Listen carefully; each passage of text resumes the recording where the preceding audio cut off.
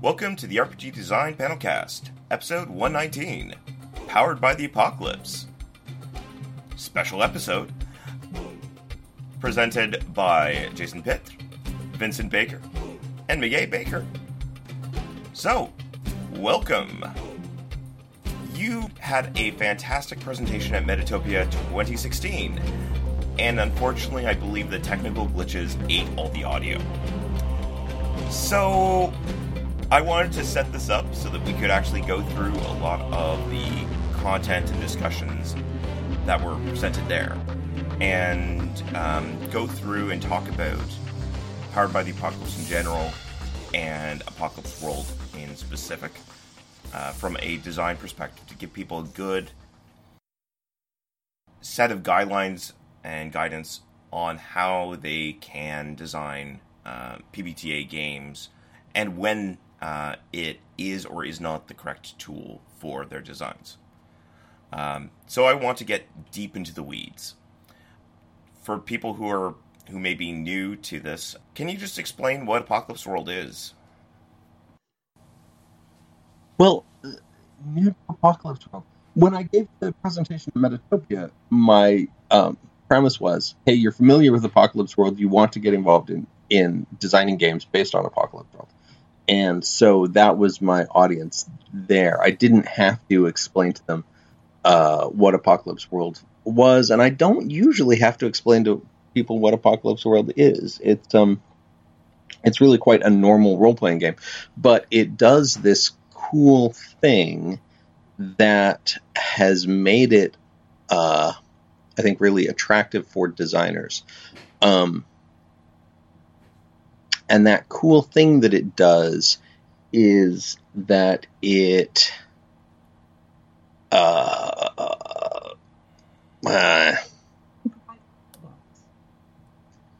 yeah, but it provides a toolbox for genre deconstruction, in a way that I think is cool. Like it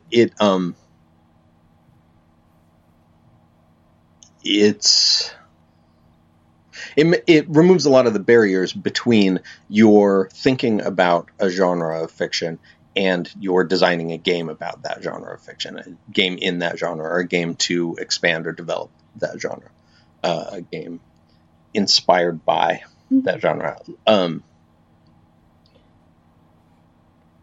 I think that is the cool thing about it that designers have really seized on and really caught on to.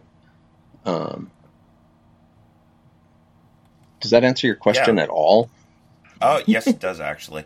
On a related note, what were your core design goals when starting to work on Apocalypse World? Oh, now that's really quirky. They were very quirky. So were you there at Gen Con 2008, Meg? 2008. It was the year of 316 by Gregor Hutton.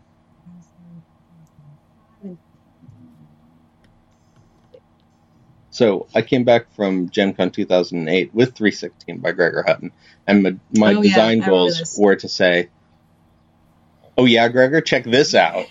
That was my design goal. I don't know.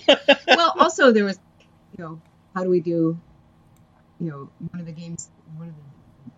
premises in the game, at least the first edition, was how do I make this so that Meg likes it?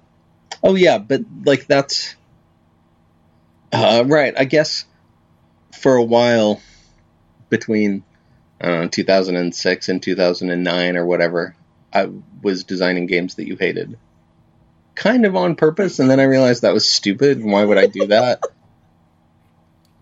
Anyway, so my design goals when I started Apocalypse World were really quirky. Like, they're really any individual game designer has weird design goals that they're pursuing. Like, I didn't say time to bust open something. That came a little later. Another part, I think, in the design construction of Apocalypse World connect to Emily Care Boss because I have been playing games with her for a decade by then, and had developed some technology, maybe techniques at least, to figure out like, okay, how do we do these things, or at least the conversation around how do we get the kind of experience that we want, and what does that conversation look like in play, and what do we need to support that. And I think that although, you know, some of the original design impetus of like, oh yeah, Gregor, I'm going to check this out, or oh, we're doing this again, are we? Okay, sort of thing that Vincent came back from Gen Con 2008 with, met that experience of, you know, constant conversation about gameplay, game design, game theory. How do you make the moving parts produce the effect you want? Where can you change them around? And that became a really fruitful design space. And then nailing it down and say, all right, how do we write this so that it conveys as fully as possible how to actually have that experience at the table. So, there was a lot of process of the design to say, to remove passive voice, to say, do this thing, do this, as opposed to players then, consider picking up a die, do it, so, there's a lot of, probably 20 years of in-house hacks of everything from like Cyberpunk and Shadowrun to Ars Magica to Pendragon to homebrew stuff, of thinking about how we structure everything we want in a game in terms of game design. How does that game design support what we want at the table? And then on top of that, how do we design for it to be flexible? Because although we're very grounded in, post-apocalypse, the things we're talking about, like Vincent mentioned, are not entirely genre dependent. And we can see that in what people have done with the Powered by the Apocalypse engine, that it's not specific to any one genre necessarily. I think it lends itself to some genres better than others, but that might be incidental. I wanted to put a game in front of Gregor as an answer to 316 that I could hold my head high. 316 was this tremendous challenge, like a really exciting, inspiring challenge of a game. I took it really to heart, and I really wanted to rise to the challenge that 316 presented. I don't know if anybody else has this relationship with 316. I know that some people love it and some people don't, but it really, I was like, oh, here we go, That, yeah, 316 is a fascinating example. So the fundamental question, it pretty much comes down to, what are the elements that caught your attention? Because I see two very distinct fictional elements, like design elements, that might have been seeds. One of which is the heavy genre emulation nestled deep into the core of the mechanics. And the second being systems that intentionally build space for the setting to naturally emerge out of them. I'm thinking specifically with the complexity of characters in 316, as they build backstory with flashbacks during the otherwise very setting-light gameplay. So I didn't know what elements were the ones that really led you to step up. Oh, it's only one very specific, which is the end game of 316. 316 is about something, and it's about something really interesting. And so I remember distinctly as I was sitting down. So I came back from Gen Con and I sat down and I wrote the Brainer playbook. That's where Apocalypse World started. And I remembered distinctly thinking as I was first writing the first words about the Brainer, about the well-accoutered hardhold, whatever those first words were, the creepy mindfuck. I remember thinking about gasoline as a metaphor and setting out to make a game that was about something, that the post-apocalypse is a metaphor for something. Not for something. I'm being cagey about what it's a metaphor for. That 316 uses this Starship Troopers genre to make us talk about something, even though we're talking about it in these veiled metaphorical terms, in the Starship Trooper genre terms. That's what inspired me, and that's what I wanted to rise to. And then to make that happen, I had to do the genre analysis that resulted in the game design, right?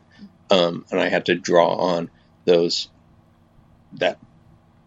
decades of freeform with Meg and Emily, and role-playing and theory, and my previous work and everybody's previous work at the Forge.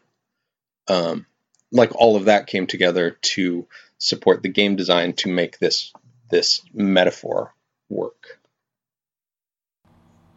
Is PBTA effectively a framework designed to tell genre or to tell the metaphor? What is the angle in that people should be thinking about? Creating genre. Yeah. Genre. I mean, it's straight up genre. I don't like genre emulation. Right. It's genre analysis. And so what I had to do was I had to say, I started with the Brainer, like I say. I had to say, how does a Brainer do, right? I have this vision that's sort of this in-genre vision of this character and this character's sort of visuals and the character's actions. And I have to say, what does that contribute to the genre? How does the character fit into the genre? And so it's really not looking at, the playbooks, the original playbooks were based pretty closely on Firefly, just almost by coincidence on the characters in Firefly. But I wasn't trying to do things the way Firefly did them, the way that piece of post-apocalyptic fiction did it. I wasn't emulating any particular piece of post-apocalyptic fiction. I was really trying to I was analyzing the genre to make my vision work, to make it accept my vision. Does that make? And so that's and so that's so I don't like to say genre emulation. Right. I like to say genre analysis. That it's a tool for bringing genre analysis or using genre analysis to design a game. Is how I say that. And then it's sort of up to the designer to have a vision for what that game that they make means. Right. Because otherwise, whatever genre you turn the Apocalypse World engine to, or whatever genre you're designing in, period, what's the point of regurgitation? It gets stultifying. Like, it has to be like this because this is the way it was in the thing that I'm recreating in my game. Right. And I'm like, okay, I'm done. I could go read the book or see the movie or comic or whatever. in designing a game that is its genre analysis, I mean, it's kind of a strange thing, but I think at least as the designer, and then as, preferably, I think, as the GM, you have something that you're hoping to say or hoping to look at. I think 16 is a great example because of the way it comes at it obliquely, and you play through the game, and then afterward you're like, what is that? Wait, what did I just do and why? It makes you think things. Because, sometimes it's really great to just have something goofy and do that. That's fine. But a game that allows you to continue thinking and analyzing, like, why did we do what we did?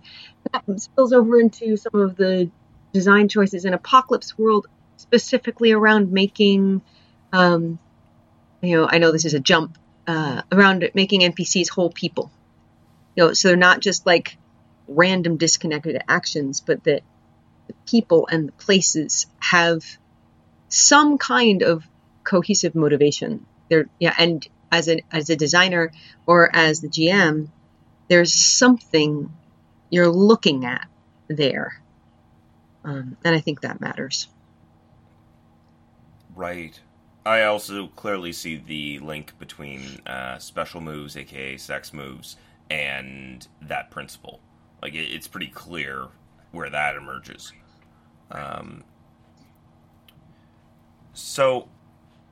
Yep.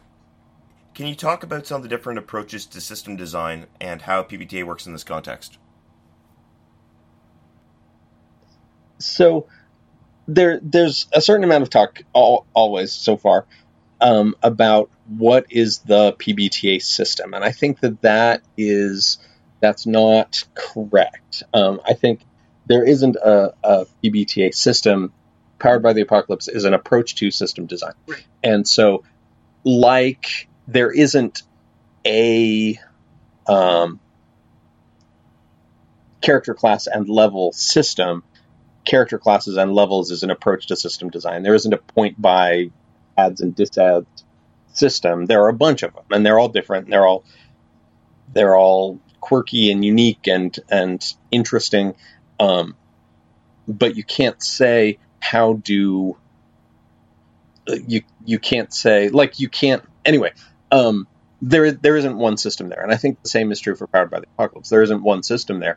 It's an approach to system design, and every game has to take that approach to system design its own direction, and every game winds up with its own system. Every designer has to really do a lot of design work to make a finished game. You can't just, because Apocalypse World is super quirky and it has all this weird stuff in it that's about my analysis of post-apocalyptic movies mostly, and it's just simply not suitable for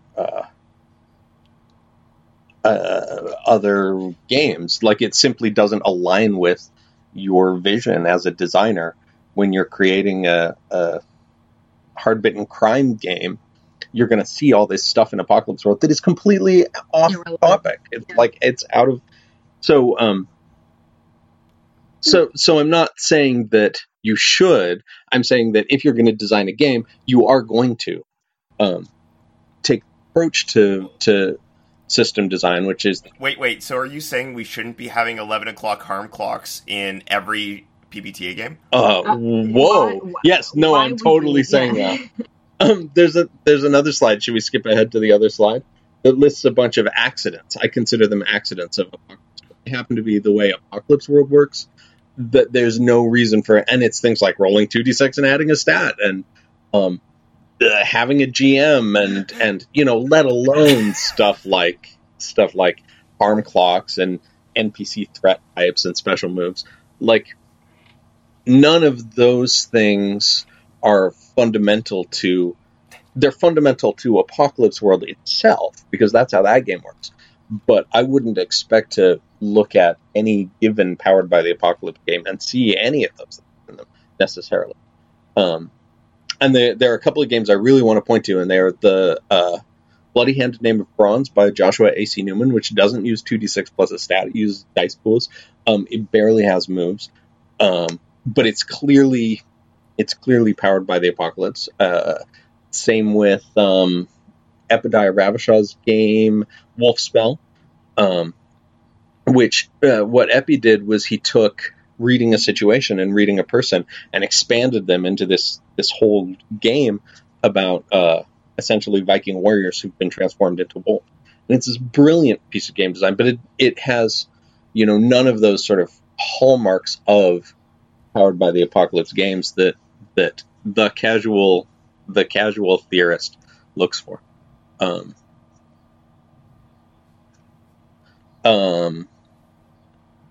So yeah, no, harm clocks that go to 11 or whatever. No, you should evaluate every single thing in Apocalypse World for its suitability to your game's needs. Right. Every single thing, and use only what is actually suitable to your game. Oh, I have a funny story about that. So when I wrote Apocalypse World, it was the first one. There weren't any others, right? Mm-hmm. And I wrote reading a person and reading a situation to work exactly the way I wanted them to work. And I'm really happy with how they work. But then, as I'm working on subsequent games, I'm like, I got to do something different. And it has taken me now 5 years, 6 years, 7 years. Is it 2017? It's taken me 7 years to remember that reading a person and reading a situation really do work exactly the way I want them to work, and that I can just include them in other games if I want to. I've been sort of hobbling myself looking for different ways to do exactly what I already want to do. You know what I mean? So that's my funny story about that. Right.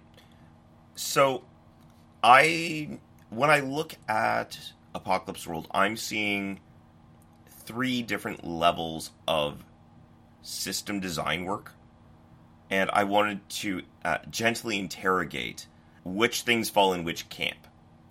There's the broader PBTA framework, which is all about structuring the conversation, which I'll totally ask you to dig in on.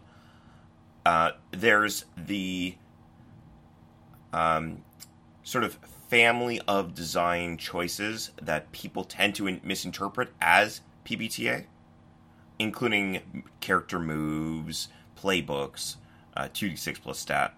And then there's the specific instances of Apocalypse World itself. And it would be very interesting if you could disentangle and say which elements are in which category. Oh, yeah, that would be neat. The trick there is that all of the elements,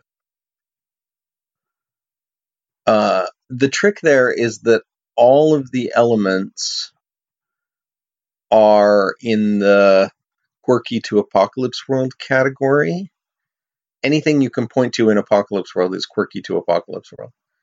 And to get at those underlying layers, you have to conceptualize from the elements.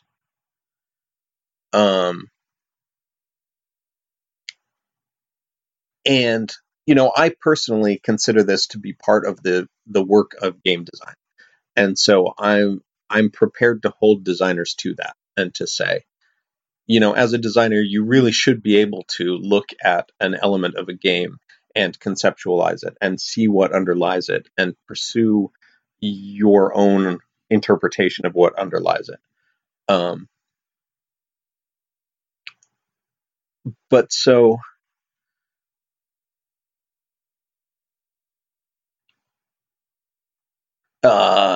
you don't need a GM, you don't need dice, you don't need anything. So one of the things that so far every Powered by the Apocalypse game has is some statement of, boy, this isn't even true, agenda and principles, I was going to say. But even that's not true. I really don't think there's a there. I really don't think there's a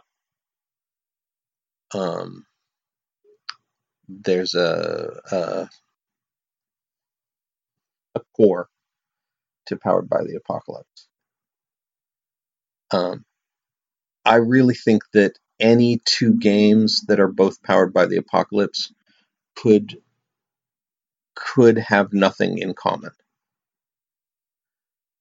So what I would expect to see as people create more and more Powered by the Apocalypse games, what I would expect to see is this expanding diversity of design, not an orbit, not a centralization. I think that it gets more diffuse with every game, and I think that's good. I think that's what should happen, and what must happen, and what inevitably will happen.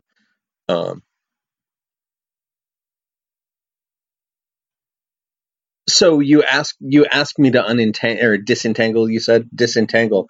What are the things that are Apocalypse Worlds, and what are the things that are Powered by the Apocalypses? And this is where I go. I'm like, I don't know. It's electrons. They move erratically. There's no. I don't know what.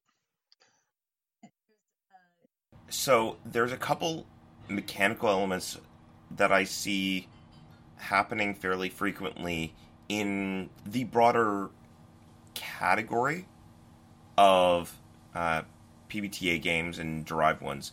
The elements that people tend to use time and time again. The elements I'm specifically referring to are the core resolution mechanic of 2d6 plus stat, the existence of playbooks, character moves, and GM never rolling, sort of the role of the GM within the context of the game, the using character moves as a way of setting stakes, the specific distribution of probabilities that are generally used with the 2d6 breakdown, with the strong hit, weak hit, and miss, and the very strong archetypes of the various characters. And those are the things that people, in my experience, people tend to clearly call core elements of a PBTA game. I totally get what you mean, that it's more that PBTA is more of a philosophy and more of a design framework than an actual system. But these are elements that are very tightly clustered and tend to be thought of as, quote unquote, the PBTA system. So I'm trying to gently prod to see where the line is between that bucket and things like harm countdown clocks, stat highlights, HX, things that seem much more idiosyncratic and tied to Apocalypse World itself, qua Apocalypse World. Sort of early iteration game. Seeing a lot of early iteration games. You mean where the designer has just started working on them? Yeah, where the designer has just started working on them. They're saying, hey, I have an idea. What do you think about this? I mean, there's dozens of them, like every month. We're going to be seeing lots of them. But the point is that there are some core ideas, core mechanical bits like you just listed, and also core sort of approaches like we've talked about earlier. Then there's, I want to do something different. And that's where the things like harm, special moves, countdown clocks, landscape, that's all the places where I was like, hey, go do something different. Go do something different with all of it. Like Wolfspall and Bloody Hand in Raw. Also like Alaska the Awful Sea, which is pretty much an old school module. It's powered by the Apocalypse. Great game. So mental health is teasing apart. It's like, here's the tools you have that you can use, and then figure out how it fits your game and your genre question, and then scrap the bits that don't work. I feel like one of the things is we've done this to talk to new designers to say, scrap the bits that don't work. You just do that. If you're like, I love Apocalypse World and I want to do a game and I want to use this as a jumping off place, great. But scrap the bits that don't work. Vincent wants to say anything.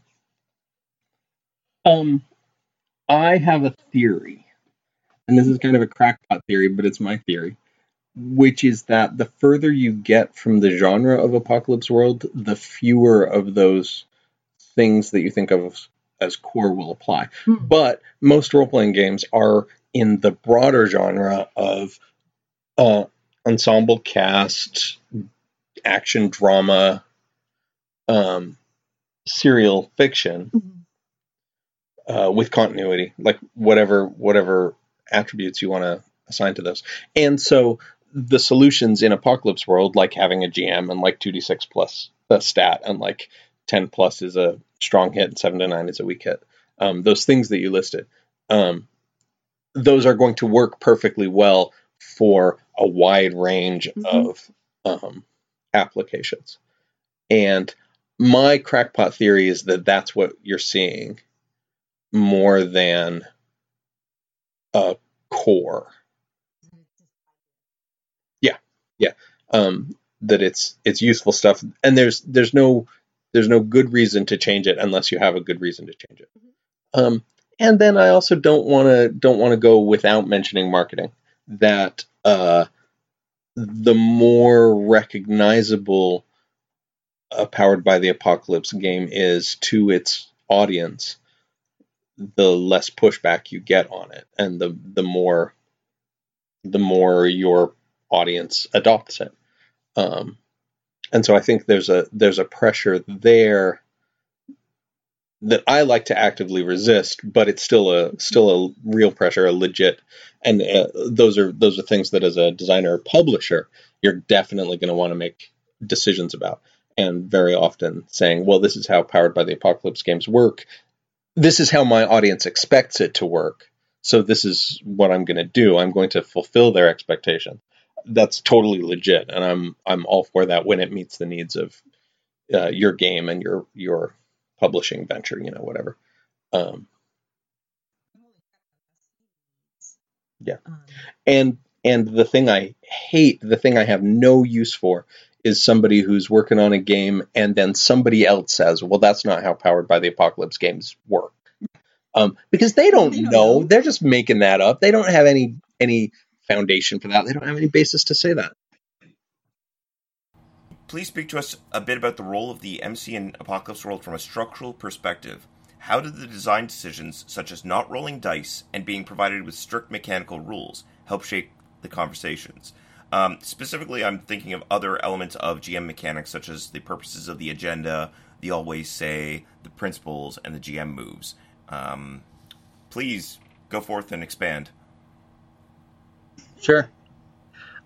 So Ben Lehman ran, also at Gen Con 2008, ran D&D for me. Basic D&D Moldvay edition, like 1980, 1983, whatever year that was.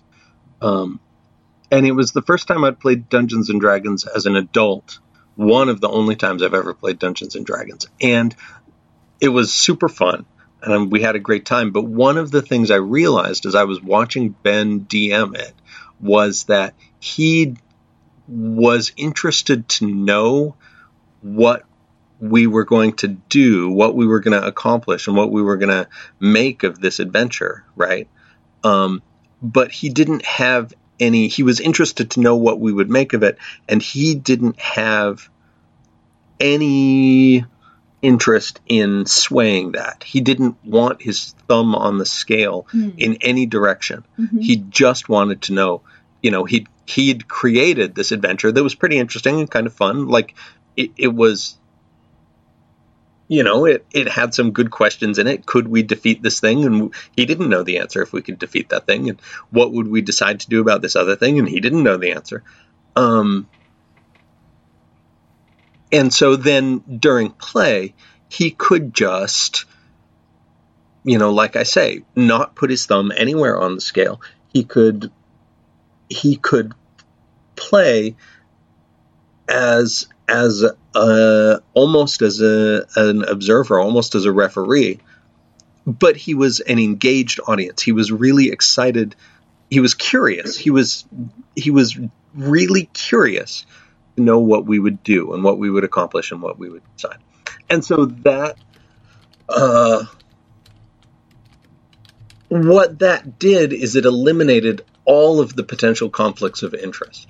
He could perfectly easily set target numbers based on his neutral judgment of the situation, because to sway anything one way or the other would make it a pointless exercise. He would no longer be able to simply be curious about what we would do, because then he would have pushed it one way or the other, and he didn't want to.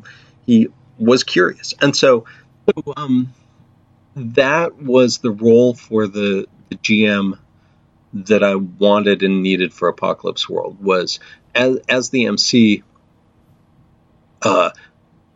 maybe you can put your thumb on the scale in a variety of ways, but you wouldn't want to, because you're honestly curious about what's going to happen and what the player characters are going to do, what the players are going to decide, what the characters are going to do, what they're going to be able to do, what they're going to want to do but fall short. Like, all of these are really interesting. Like, you play to find out. And so all of those systems are there to allow, so in the GM chapter, the MC chapter in Apocalypse World, some of that is orientation, and some of it is support, and some of it is structure. And so I want you to be sure to understand that. Like, when it says look at NPCs through crosshairs, part of that is an instruction to you, but much of it is just this sort of warning that says, these rules will kill your NPCs. They really, really will. If a player character decides to kill an NPC, there is really nothing you can do about it by the rules. And so there's this element of just orientation that says, this is what you should expect the rest of the rules, the player-facing rules, to do to your ideas. And then the other half of it is structuring your ideas so that you're making fun, interesting, useful decisions. But the whole point is to allow you, to put you in this mindset where you're curious to know what will happen, and you don't want to sway it one way or the other. And so you can just say whatever you think is interesting. You can ask any question you want to know the answer to. And you can play very freely within these wide bounds of playing to find out what will happen. So that's why the MC in Apocalypse World works that way. Fantastic. Thank you very much. So, a follow-up question, specifically for Apocalypse World, is could you please speak to threats and how scarcities were used in first edition, how the new threats map is designed, and how those elements tie into the fiction? So, where it's clearly the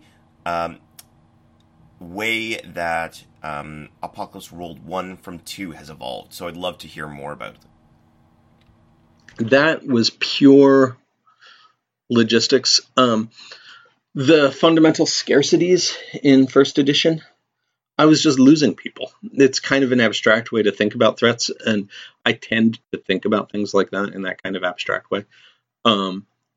But people weren't using it. It wasn't clear how to go from your first session worksheet, which was very much like the current threat map.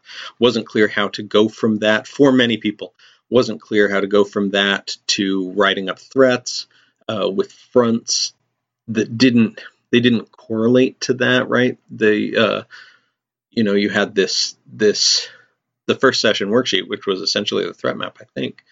But then you were supposed to do something to make that into fronts, and it was always perfectly easy for me, and it was perfectly easy for a lot of players, but I was losing some number of players, and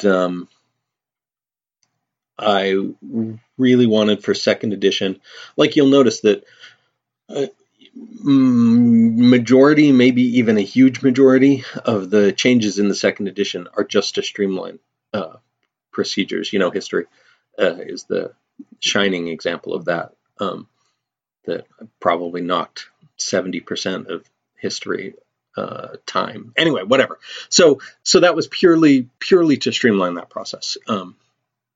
I figure that the people who still want to think about fundamental scarcities and to think about sort of abstruse relationships between their threats will still be able to do that if they want to. And the people who were struggling to do that don't need to. Like there's no reason to unless it's bringing something for you to the game. But so the threat map is just a million times easier for some number of players. So, my follow-up question, less on the GM and more on the player. So, could you please speak to player moves, character moves, and the specific way that those moves interact with the conversation? And while we're at it, how it fits into issues like stake setting and ideas such as how to design a good move and where the different decision points are with regards to move design. It's a fascinating example of sort of half-baked stakes, and I'd love to hear more. This is a little more crack pottery.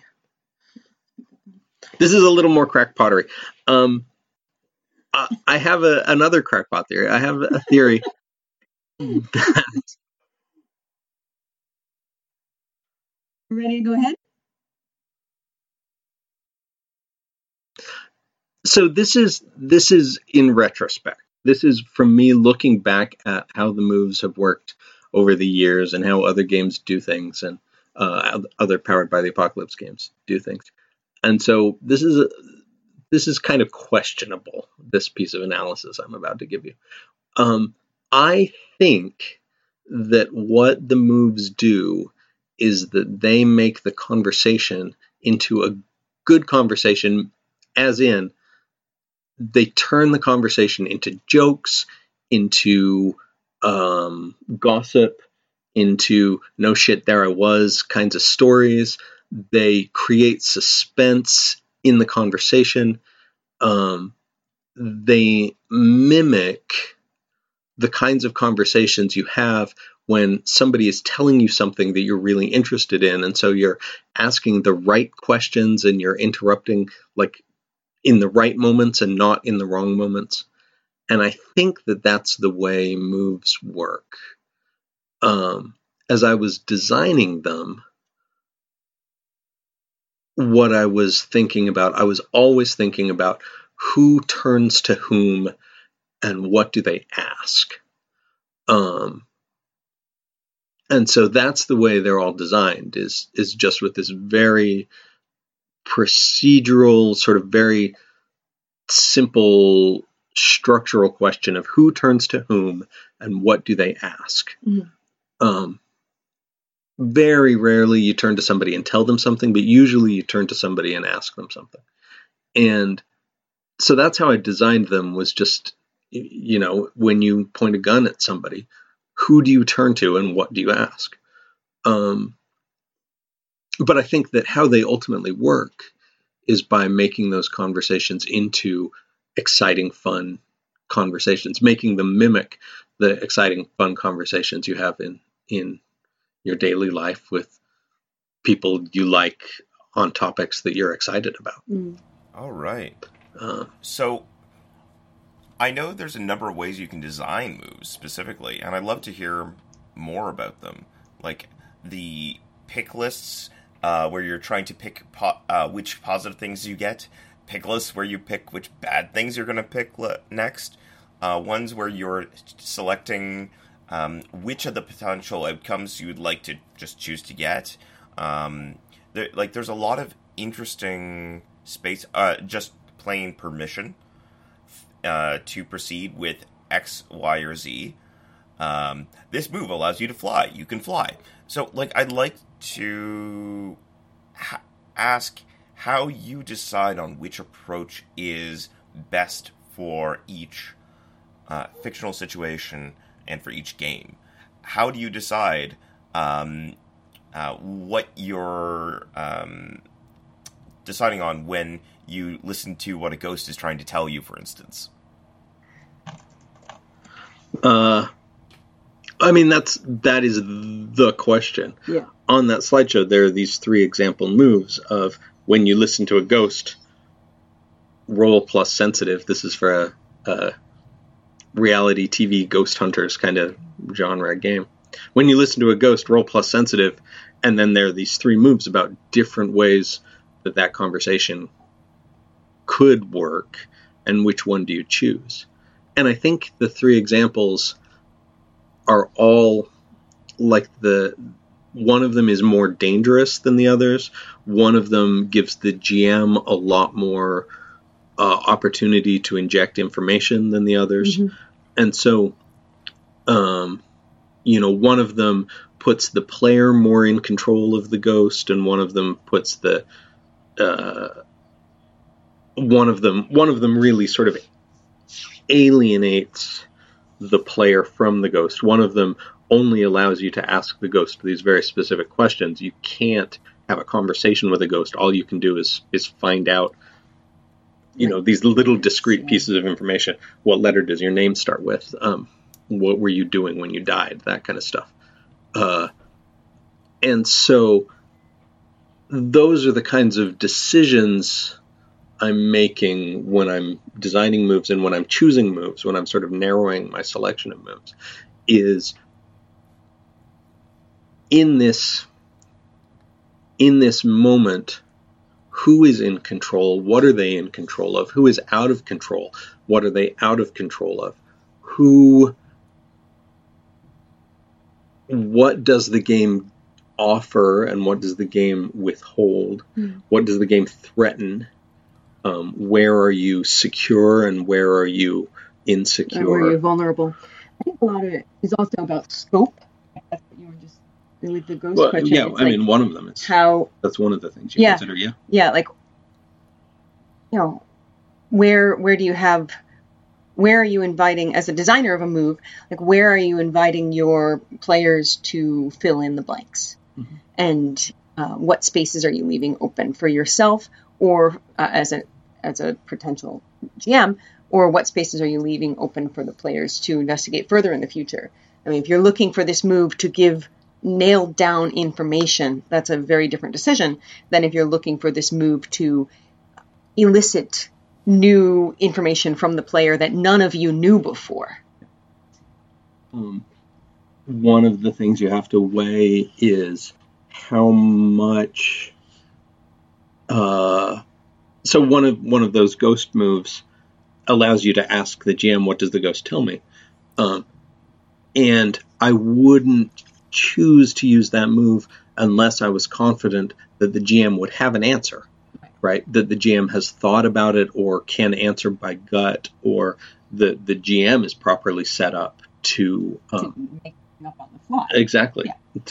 To so that doesn't put the GM in an uncomfortable spot of I don't know what this ghost tells me. I haven't you know what I'm saying. So I don't think there's an answer. If I were designing that ghost game, I would choose one or another move that I haven't thought of yet. But until there's a whole game there, until I know the particulars of how that move fits into the game, I couldn't choose. And very often with Apocalypse World, we went through many iterations of some of the moves. Yeah. Like Acting Under Fire, there were probably a dozen. Yep. different versions of acting under fire, where reading a person and reading a situation were exactly the way they were from the beginning. I think the questions in reading a situation changed. The questions in reading a person didn't. And so one of the things you have to do as a designer, I think, is you have to be able to, well, I'm going to say you have to be able to hold both the particular piece of the design that you're working on, the move that you're working on, hold both that and the whole game in your head at once. But you don't really have to do that. You have to be able to go back and forth, and you have to treat nothing as sacred. You have to be prepared to revise anything. Yeah, I mean, to finish a game. Yeah, revising, it's easy, I think, sometimes to have a move that you design and you're like, okay, cool, that move is done. But then you have to back out and say, does this fit with, whether if it's a character move, does it fit with this character? How does it act as a gear with the other moving pieces in that character playbook?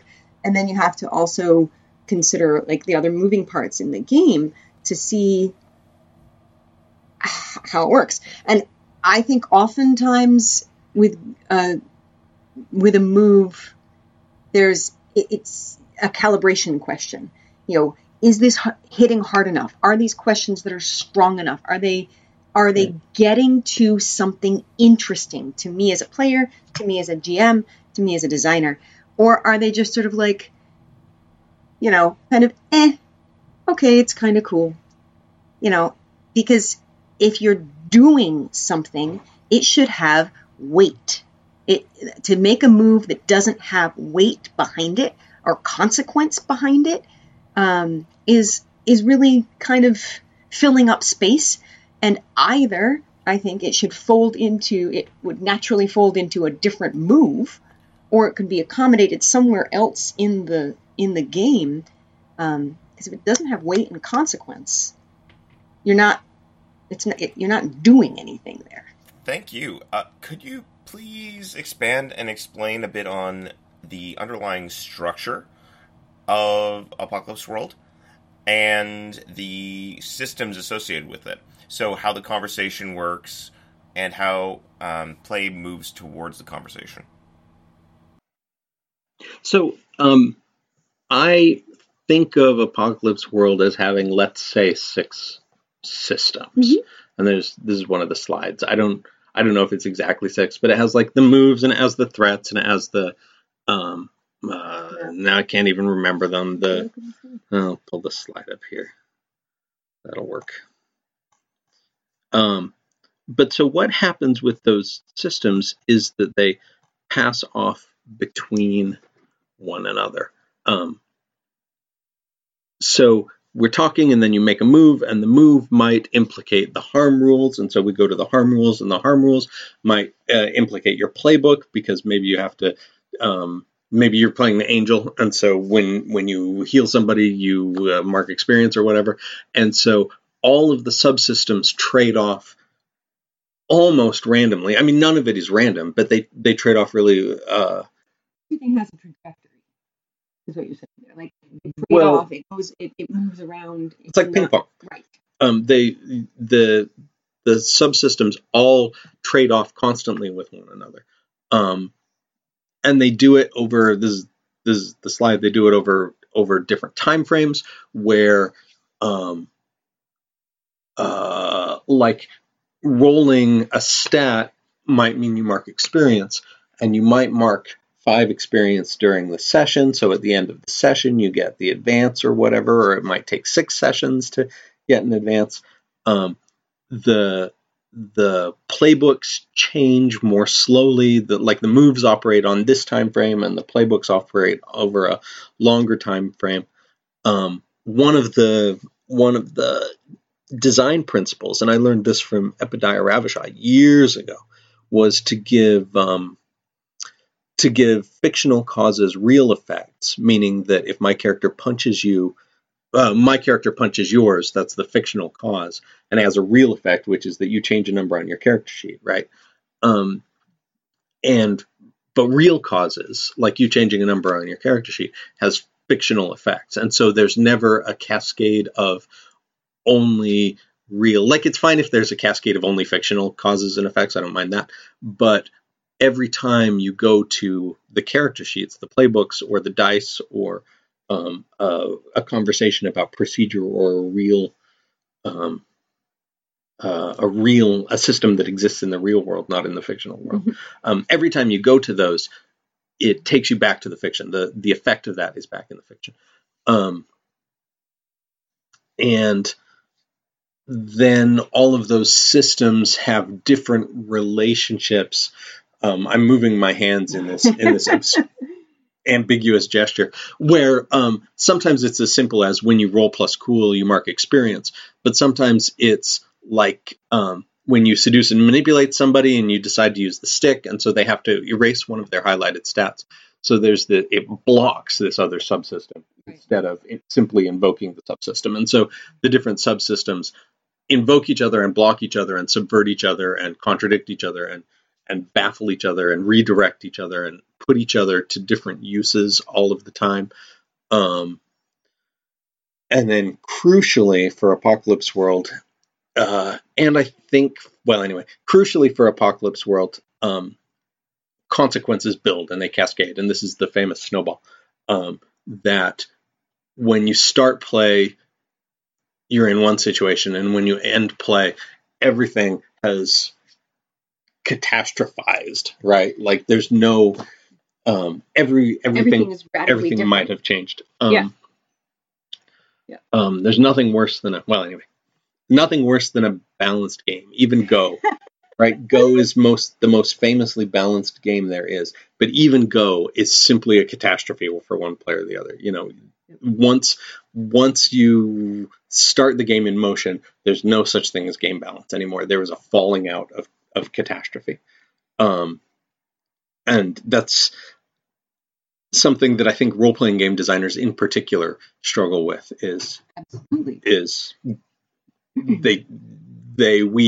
we try to create balanced games instead of trying to create unbalanced games.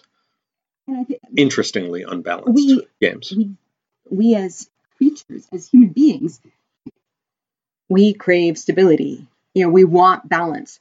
And I watch this over and over, different groups where you give them this beautifully unbalanced situation and they're like, okay, balance it quick. Like, what? Now what? Okay, we're stable, we've got it good, we're set. And then you have to find a way to unbalance it again if you want to keep playing, because it's just more interesting. Once you've reached a stasis, great, you're comfortable. But if you keep poking at that stasis, then you keep getting interesting and dynamic play. Yeah, and that's one of the reasons why one of the last advances is to retire your character to safety, because now you've earned essentially that stasis. Yeah, and so then you can stop playing. You've won the stasis. I'm done. I'm set. Yeah, and it's so fascinating as a designer to design into that space of chaos, of situation tipping out of control, and then how, imagine like a tilt board where you have a ball in the center and then all around, and you have to keep tilting that board to keep it interesting. And if you ever wind up where like, okay, we're perfectly balanced, to recognize that perfectly balanced point is a moment and any little shift is going to throw it off, that's cool. Boy, people don't like that. Players don't like that. I don't think designers like that. To recognize that your perfectly balanced game means that it's inherently at a moment of impending chaos. Yeah, I mean, a lot of games are built not like a balance board, but like a bowl, and the marble sits at the bottom, and any effort you put into it, the marble moving, doesn't. Like, you can lift the marble up to the side, and then it rolls back down to the bottom. Right. And I think that that's something that role-playing game designers struggle with. And I think that Apocalypse World offers a model or To be a plate resting on a marble instead of a marble resting in a right. bowl. Yeah. Wonderful. Thank you very much. So, a bit of a follow-up question would be, so where does consent and power fit into the PBTA framework?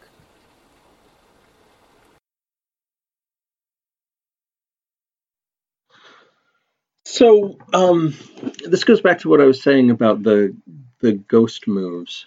That when you're this goes back to what I was saying about the ghost moves, where the way you design your moves has serious, like tiny changes in the way a game design, in the way a move is designed. Tiny changes in the way a move is designed make a big difference to how the move organizes power and authority and consent and decision making and negotiation at the table. And the examples here are for related moves from different games. These are all combat moves, and you can look at them. I hope we have these slides available. But the point is that in the game you're designing, the immediate details of how the move works will determine things like when you're losing a fight, does the game punish you for losing the fight, or does the game reward you for losing the fight? And that has implications in things like how willing are you to go into a fight? How dangerous is a fight, not for your character, but for you as a player? When you're losing a fight, is that fun and exciting, or is that demoralizing, or is it frightening? Who gets to describe how you lose a fight? I mean, one of my primary influences in this is Night, which is playing with kids, and bad things happen to your character, but you get to say how they go terribly wrong, and that's super fun. So having the question of consent, I think, also brings in questions of engagement, and where do you as a player more fully engage or invest in what your character's doing. And if it's exciting to lose, oh man, you're going to drive toward that. But if losing feels like you lose, you're powerless, you lose agency, you get your stuff taken away, then it's just gonna suck. And you're gonna, if the game design is such that you know that going in, then you can drive for that too. Like, this game is gonna grind my character into paste and bring on the grinding. If you have that buy-in at the beginning, you can invest in that more. But that's all part of the sort of real world and game world, like you were talking about before, with how the fiction feeds into the real and the real feeds into the fiction. That loop of power and decision and consent. If the game design is forthright with here's what this is about, here are how the moves work, this is how combat is dealt with in this game, then you're good. Well, yes. I mean, if a game is forthright, then players should play it informedly. Yeah. But the thing I want to get at with this is that when you're designing your game, decide on purpose who you're taking power away from and who you're giving power to. Yes. And small changes in the design of the move can really take power away from somebody or give power to someone. Totally. And you need to decide and make very intentional decisions about what kinds of circumstances you will give the players what kinds of powerlessness. Yeah. Because, I'm fundamentally a horror game designer. And that means my instincts are to design pretty unpleasant games. And so I'm constantly, as a designer, I'm trying to draw the player along through this kind of unpleasant experience, this horror experience. And so I need to be very careful with when the horror dominates and when the player's engagement dominates. And constructing your moves is a crucial piece of that design process. As well as being a piece of genre analysis. Like I can say that in Mad Max, this is how violence goes down, and versus how violence goes down in Spartacus, or how violence goes down in Boardwalk Empire, right? But more important than that is how the players relate to the violence, or how the players relate to whatever it is, the elements. And the example that I've been giving for years is, for a little while, the fashion was to design social interactions as though they were combat. Like I would make an attack with my charm skill, and you would have a certain number of social hit points. And once I had reduced your social hit points enough using my charm skill, then we were friends. And I don't. It seems silly. It's kind of bad. It's actually kind of bad. Yeah. And in harmless situations, it's kind of bad and harmless. And in really more charged situations, it can get kind of rapey, and I'm not into it. It gets more and more messed up and abusive. And so designing rules so that the procedures of play fit the subject, the content of play, and then furthermore, so that you're making intentional and humane decisions about who has power and who doesn't in every tiny little interaction. And then also so that it supports you zoom out a little bit, also so that it supports sort of what conversation you want to be having as a game designer in that game. Because one of the things I see sometimes of people using Powered by the Apocalypse without breaking it apart and looking at its pieces is they're doing this other game thing, and then they haven't done this level of analysis of how do I structure the moves so that I'm giving my players the authority and engagement and ability to contribute where and when I want, and it can break right down. Because they are designing toward one thing, but their moves are incenting something entirely different. And that happens over and over. So that's why examining how you're designing your moves matters to how your gameplay is, and it's important to think about. And it's important to be willing to scrap things that aren't working. And I think that's just a baseline. If it ain't working, change it. Fantastic. So, one more question. How can and should people publish with PBTA, including things like using your rule system, your words, etc.? Okay. On publication, very, very quickly. My policy on publication is basically that copyright law is the relevant law, and that if you obey copyright law, you're fine. And my understanding of that is that if you use my words or my images, our words or our images, so my understanding of that is that if you use our words or our images, you need our permission. And if you're using your own words, you don't need our permission.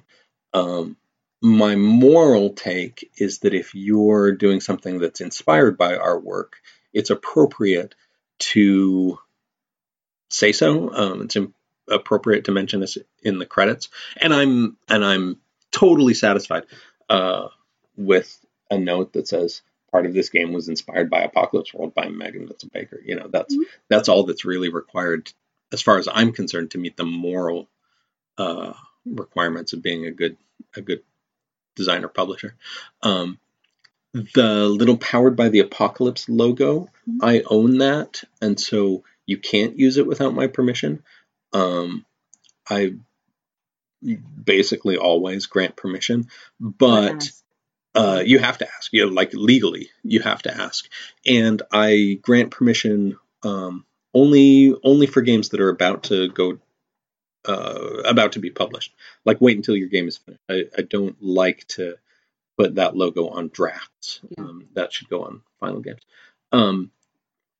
But otherwise, if you're using if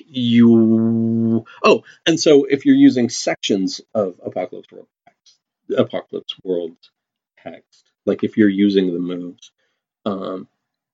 you need our permission. Mm-hmm. I really like the way Avery did it in Yeah. Monster Hearts. It's a really great use of Apocalypse World's text, and I would give anybody who wanted to do that. I would give anybody permission to do that who wanted to. But if you are designing a game for an audience, publish it. Put it in front of that audience. One of the things is that the barriers to publishing have fallen away drastically in the last 25 years that we've been involved in publishing. Figure it out, write it up in a good PDF, put it out there. I think that, the question of how you design and publish with PBTA, think hard about if it's a good fit. Oh yeah. PBTA is not always the best choice for your game. If it is, great. If it's not, go find something else. Yeah. Just because it works for a lot of games and a lot of people, doesn't mean it's a good fit. There are people who really don't grok how it works. There are people who don't like how it works. Fine, go do something else. Yeah.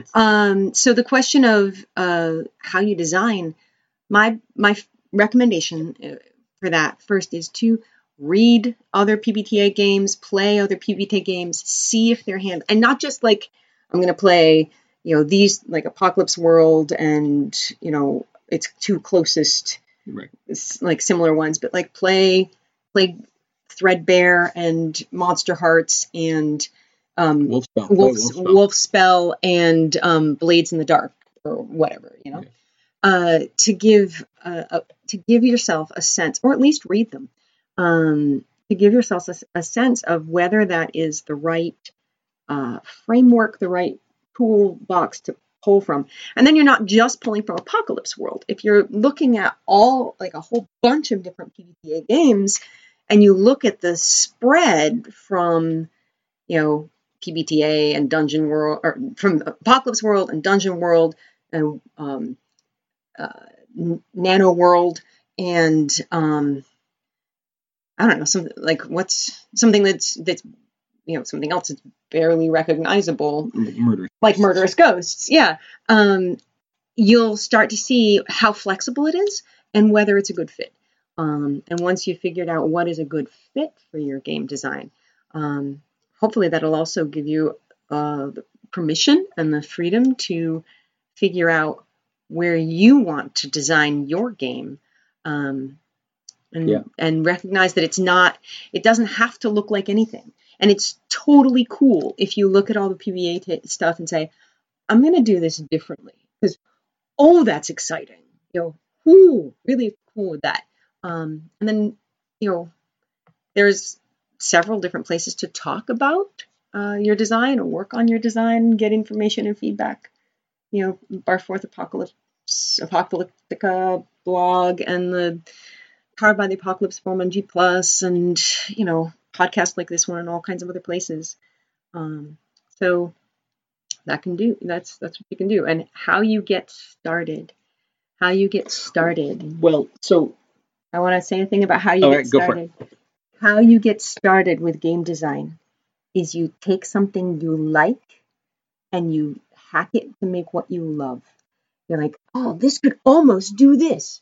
Great, do it. You've started. Congratulations. That's how you start.